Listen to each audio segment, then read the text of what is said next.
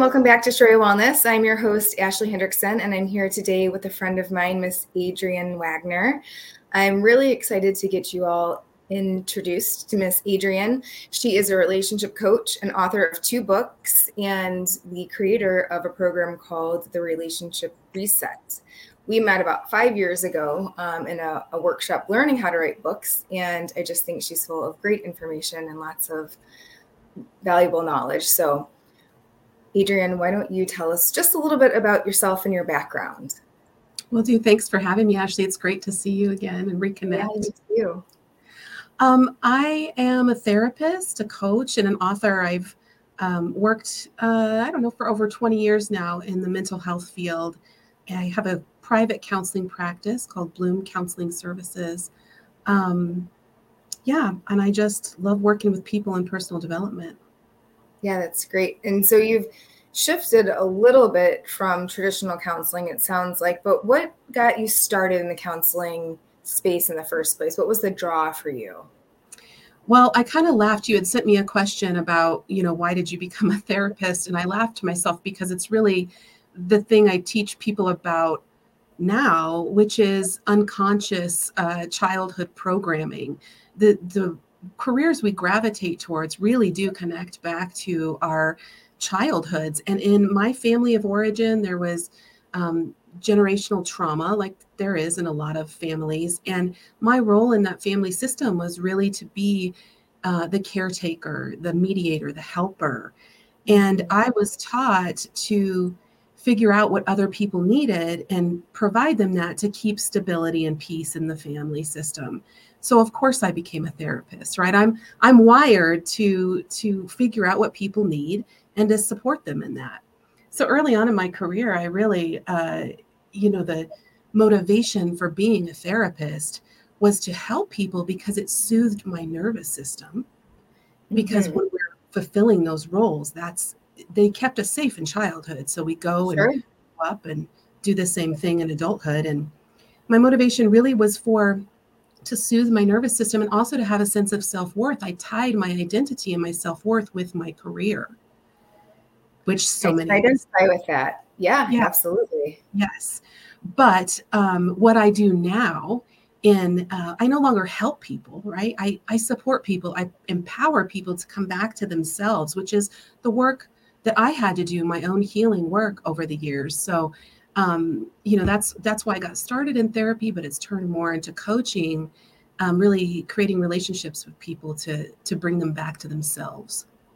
Yes. And I love that. I think, just as a platform, Shreya really was born out of my passion to educate and empower, because it is so important for people to realize that all of the power to heal themselves, whether it's emotional or physical and mental, all sorts of things that we have challenges within our lives, we have the power within us. That's right. It's just waking up to that, right? And so exactly. I love that you use coach, because coach is a different kind of relationship than someone coming in with expert advice and dictating to an individual what they need to do to fix some perceived problem, right? And so we're so very much aligned, no surprise to me there, on that sort of perspective on how to help people. But the goal for me, and it sounds like for you when you're coaching, is that eventually they don't need you anymore because they figured out how to do it for themselves, right? Absolutely. Absolutely. And I do see those results in my practice. People really learn to integrate skills. And so I am a coach, but I refer to myself as there is an aspect of education in my practice. And that's in my 8-week course, Relationship Reset, where I do have a component of teaching real skills, because by the time people get to me, they can see these unhealthy patterns in their relationships. They have failing relationships. They don't know what to do, and they want to know what to do. So the program is a structured program based on science to be able to teach them real skills. But there's also those somatic components, right? Getting them back to their bodies, learning to read their inner knowing. So it's not just me regurgitating and teaching skills, it's finding the skills that work for people to soothe their nervous system, and access their body's inner knowing, their own wisdom. Yeah, absolutely. I love everything you're saying. And again, resonates so deeply with what I try to do on the functional medicine side with the physical body. Yes. What does a typical client look like that you work with, if you had to describe an avatar?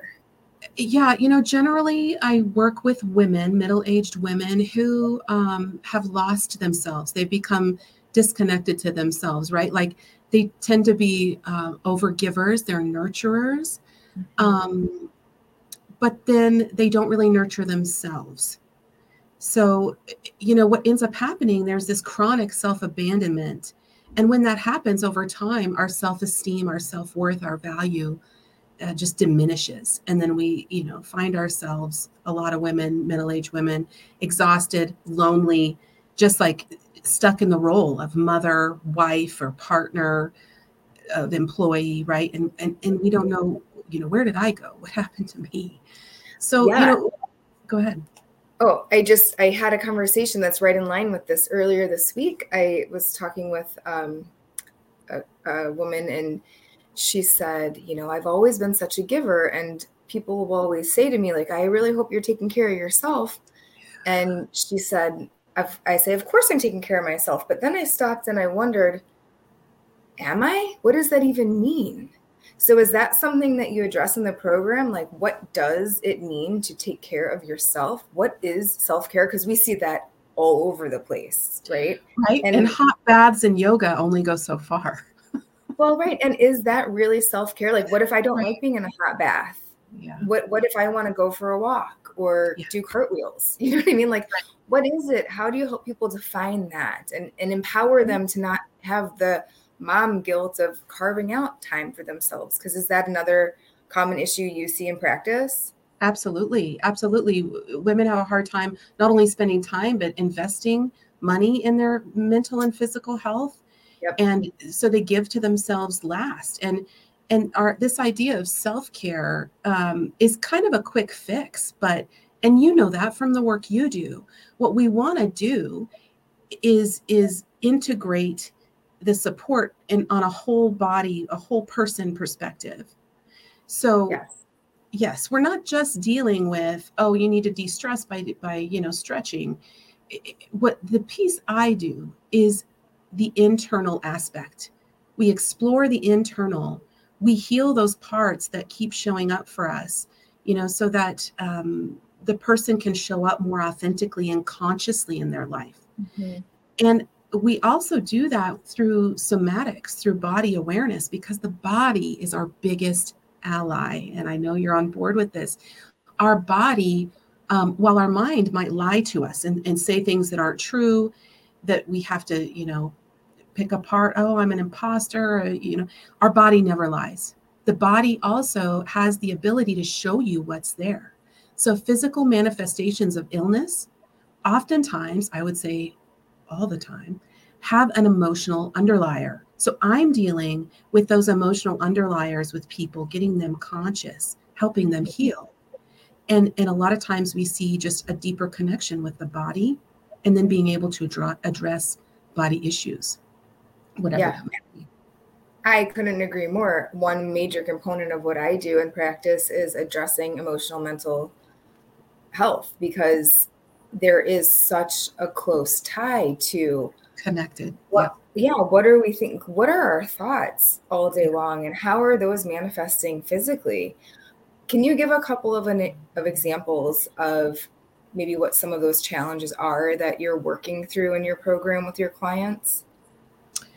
Yeah, I mean, I definitely do a lot of work around thoughts and reframing thoughts. But also, again, it's helping people come into touch and create the authentic self. So the education piece in this 8-week online course, which is interactive, there's an interactive component, a skill builder, videos, meditations, and one-on-ones in group.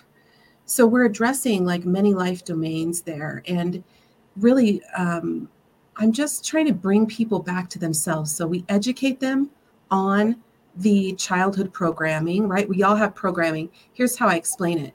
You grow up learning a primary first language, right? For us, it's English. We learn English as a first language. And you also grow up learning a way of being in relationships, a way of being in a family system, a first language programming of being in a family.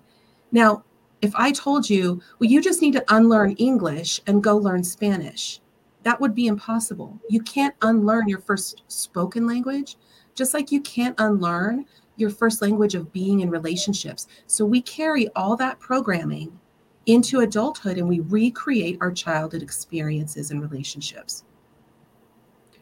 So interesting. Let that sink in for a second. Yeah. I mean, it makes perfect sense because you do what you know.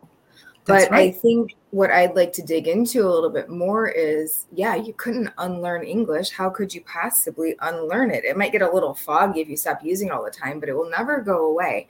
Right. So when we're talking about programming and the way that we were raised or how we have identified our entire lives, what does that process then look like? Because you can't just like stop being who you are and who you've always been. So how do you, I'm guessing, embrace and accept that identity while working on building other skills? But except you do embrace it. You do acknowledge, you learn about it, right? Mm-hmm. But you learn to disidentify with it. So let me say this. For the majority of people, the statistics are high, right? Between 50 and 90% of people fall on the spectrum somewhere of codependency. They were raised in codependent family systems. Can I stop you 1 second? Sure. Can you explain what that means to anyone who may not know what codependency is or looks like? Yeah, codependency really is being dependent, if I want to say it in a nutshell, being dependent on another person for your sense of well-being. Okay. Yep. So you said what's the percentage of people? Between 50 and 90%. So we go, right. So we're taught to look for happiness and connection and all the things outside of ourselves. And then when someone doesn't meet that expectation, we're angry and frustrated and combative. And then we go look for it somewhere else. Yes. Yes. So we get clear about what that codependent programming is.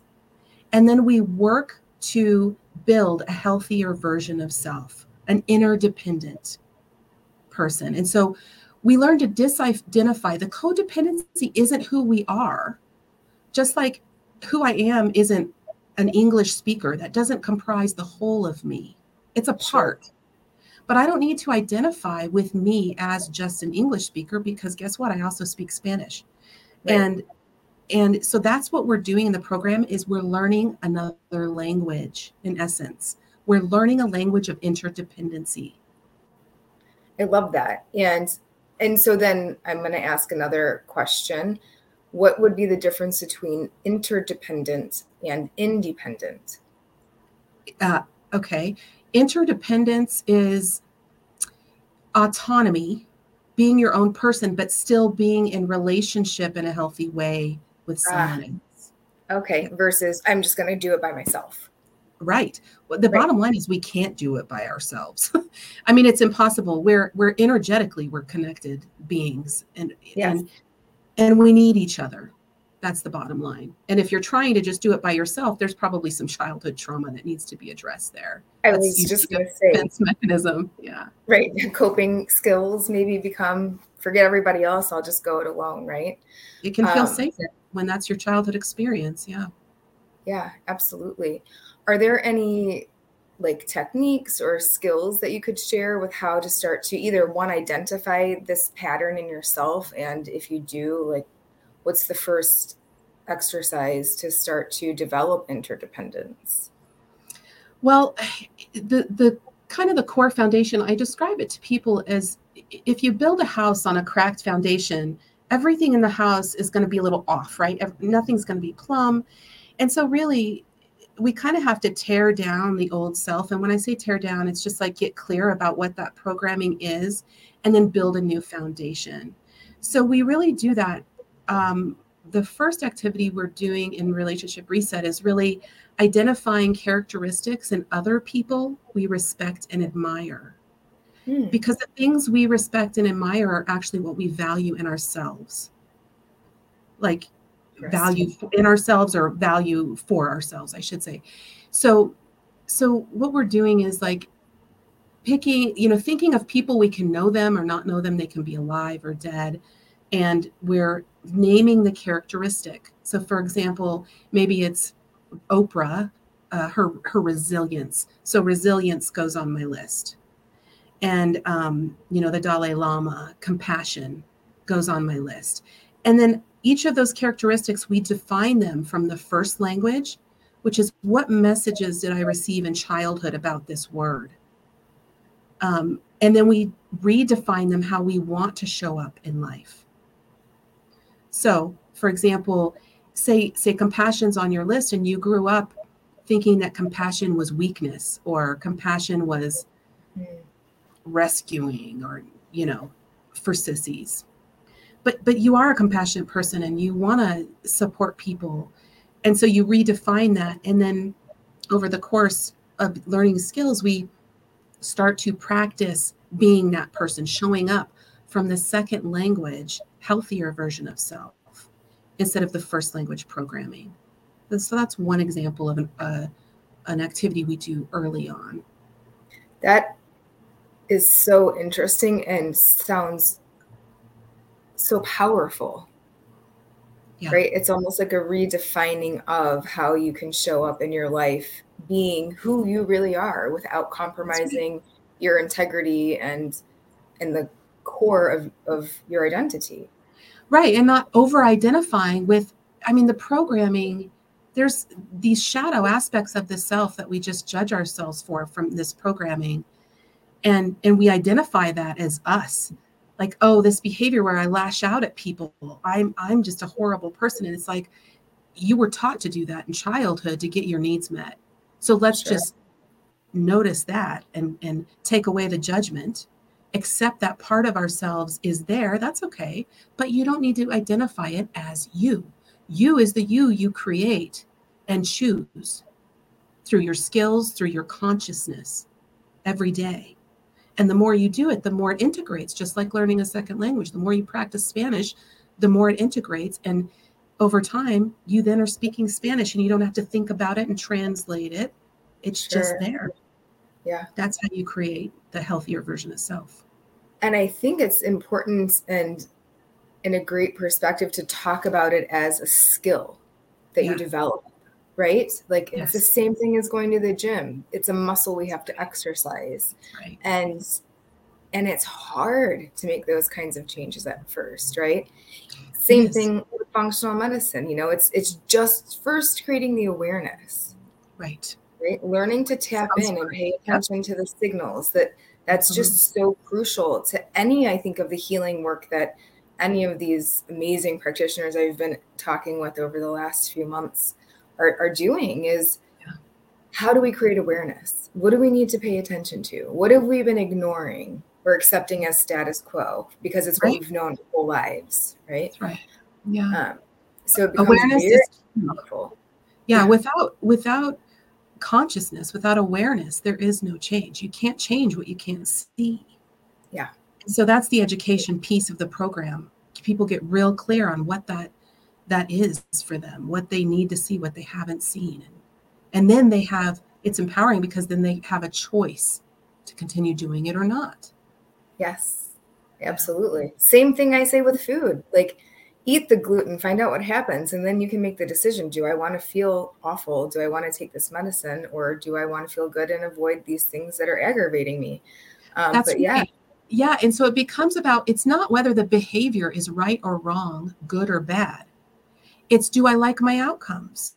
Yes. I'm not here. You're not here to judge people about what they do, if it's right or wrong, good or bad. It's like, well, do you like your outcomes? Well, if you don't, maybe it's time to change your choices. Maybe it's time to do something different. Yeah. And I love the approach. What are some of the big shifts that people tend to see in their relationships when they start to develop this interdependence? Well, I have a disclaimer, and that is when you start to do your work and address these programs and start to make different choices and do things like communicate in healthy ways and set healthy boundaries, the people in your life will either grow with you or they won't. Yes. So there's no in between. If your relationship, when people come in and their relationship's on the brink, I tell them, like, either you will stay together or you won't. You'll grow together or you will be done. Like, there's no in between. So really, it does happen where people are willing to grow together. But if you have a person, say, who is in a relationship with someone who has an amount, again, I see everything on the spectrum. Say this is the narcissism spectrum, right? If there's a person that has a lot of narcissistic tendencies, their willingness or ability to change is going to be pretty limited. And Yes. So generally those relationships will end, which can be at first disconcerting to people, but as they build their own, toolbox and get more confident, they're willing to surrender to the process and trust the journey that they're on. Yeah. So go ahead. No, go ahead. I was just going to say, I end up with a lot of women who, they're either anxiously attached, which means, they want control. They feel anxious. They need people to be okay to soothe their nervous system. And they want connection, but they're generally with a person who is avoidantly attached, which means they don't reach for people or respond when people reach towards them. So we get really clear on attachment styles and how to meet your own needs in the container of the relationship. And then also, communicate and ask for your partner to meet you and learn skills to improve the relationship too. Yeah, and I think that is probably very, very important. What I was going to say was I was interviewing a couple of other therapist friends, and they do a lot of couples work. Mm-hmm. And I think there's a misconception that when people go into therapy because they're struggling in their relationships, that it's only successful if the relationship survives or it improves.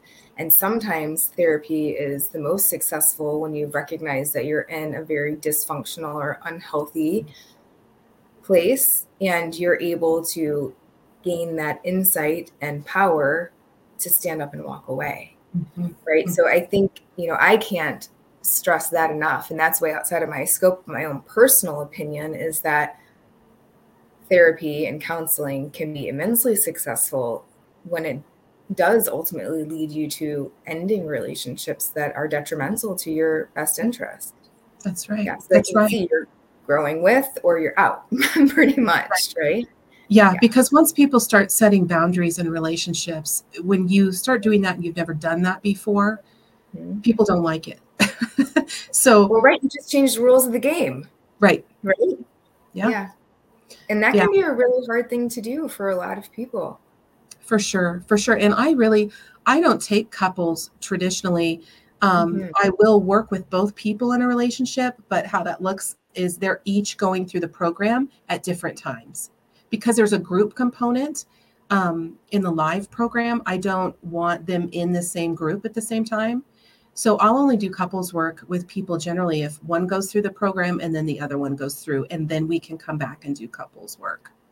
That makes so much sense, because how could you possibly be completely open and honest about what you're dealing with, right? I think and even like if you're not addressing your own issue, and this is what happens in relationships a lot, right? The couples come in and they say, well, he da da da da da, or she da da da da da, and people don't understand how they're contributing to the issues because we don't have the ability to be objective about our own stuff, which is why, counseling and coaching helps. You have an objective person saying, have you thought about this? And it's like, oh, I didn't even see that.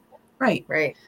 Which is why any good therapist and coach has their own therapist or coach, or has gone to therapy and coaching, because we can't be objective about our stuff either. So, of course, because we're all human, right? And I think the personal experience, walking the journey, doing the work, doing the self-discovery and the digging and the questioning and the growing is what makes people who are in this healing space great at what they do. One, because they get it. They've been there. They understand the challenges, but they're living it. Yep. And there's a big difference there. There is. When you've walked through something, the experience changes your perspective. It gives you a deeper level of understanding. And the beauty about, doing the work to, you don't have to always be doing the work, but there are times when it's appropriate to do the work, right? And when you do that, when you heal parts of yourself, because we're interconnected, you are then really, in essence, healing your community, and on a larger scale, healing the world. And I think we're all really being called to that right now, to really do the work and heal ourselves and go into the community conscious and, from a place of health. Absolutely. And operate from there. Yeah. Yep. It's time to wake up, right? Totally. Yeah. Time to wake up.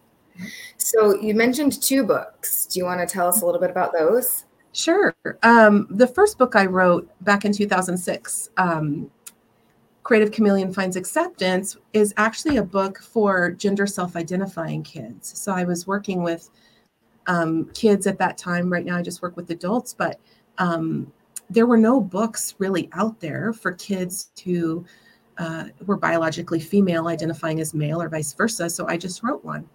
So that's my first book, a fun book for kids. And then my other book, as you know, I worked in a hospice for 10 years doing grief work. And A Mother's Hidden Grief is really a workbook for people who have lost a baby. So this can be through early infant death or miscarriage, SIDS, genetic conditions. It's a way for people to work through their grief.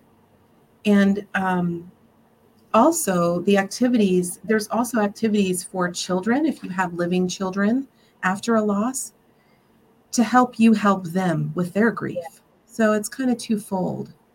Yeah, and that's such important work too. I mean, so many women struggle with miscarriage and a lot lose their children at all different times across their lifespan. And that can be very impactful. I would imagine impacts relationships too. So there's a component that probably ties back into how to move through that and keep your relationships strong and healthy. Yeah. And, losing a child, it can be one of the most devastating losses. And I talk about kind of how we tear that house down. A loss like that tears the house down, right? Yeah. So to speak. It lots of mothers will describe a part of me died. And that's not an exaggeration. Part of the ego, who was the self experiencing a loss like that, is gone. Because of that experience, the perspective of life totally shifts. And people need ways to work through that and address, who am I now?